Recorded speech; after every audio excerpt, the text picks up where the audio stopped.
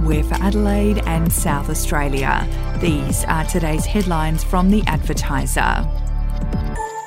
A 47-year-old man died on a Plympton footpath after a 42-minute wait for an ambulance and despite desperate attempts by an heroic bystander to revive him.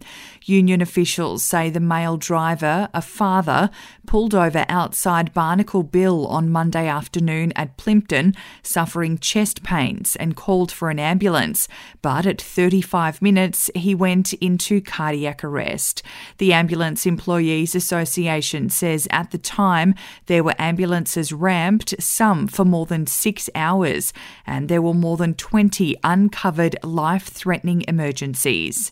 If you would like to read more on that story today, you can take out a subscription to The Advertiser at advertiser.com.au or download the app at your app store.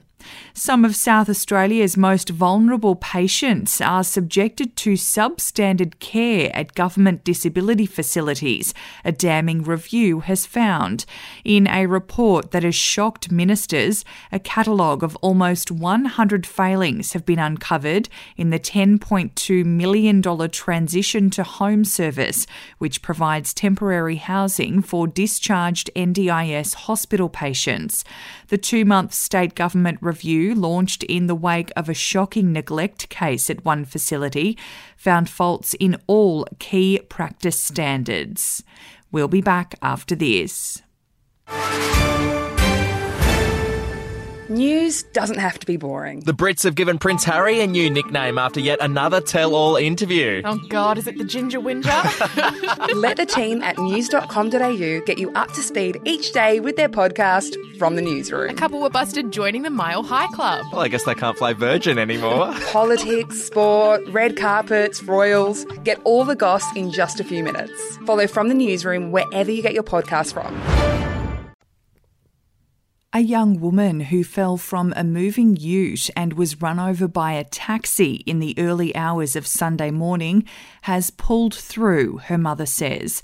21-year-old Hunter Lavender of Grenworth was involved in the horrific accident at the corner of King William Road and Sir Edwin Smith Avenue just after 3:30am. Police said the Mercedes ute was making a right-hand turn when she opened the rear passenger door and fell onto the road. A Toyota sedan trailing the vehicle managed to slow down, but a taxi changed lanes and ran over Hunter. And in sport, Taylor Walker insists he did everything he could as captain to address the fallout of Adelaide's pre-season camp in 2018.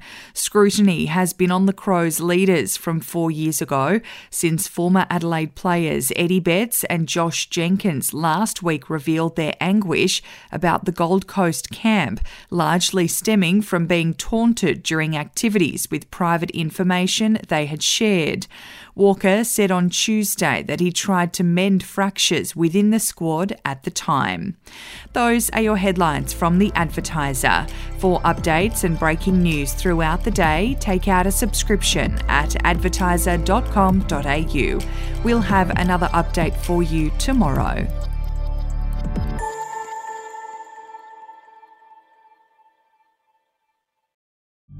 The podcast Faith on Trial looks into Hillsong, both in Australia and the US, and takes both the listener and hosts on unexpected twists and turns in the story of Brian Houston and the Singing Preachers. There are 2 incidents involving Pastor Brian. The Australian journalists uncovered a litany of alleged criminal behaviour in the megachurch. Financial gifts were being given to the leaders of the church. Listen to Faith on Trial Hillsong ad-free on Crimex Plus on Apple Podcasts today or wherever you get your podcasts.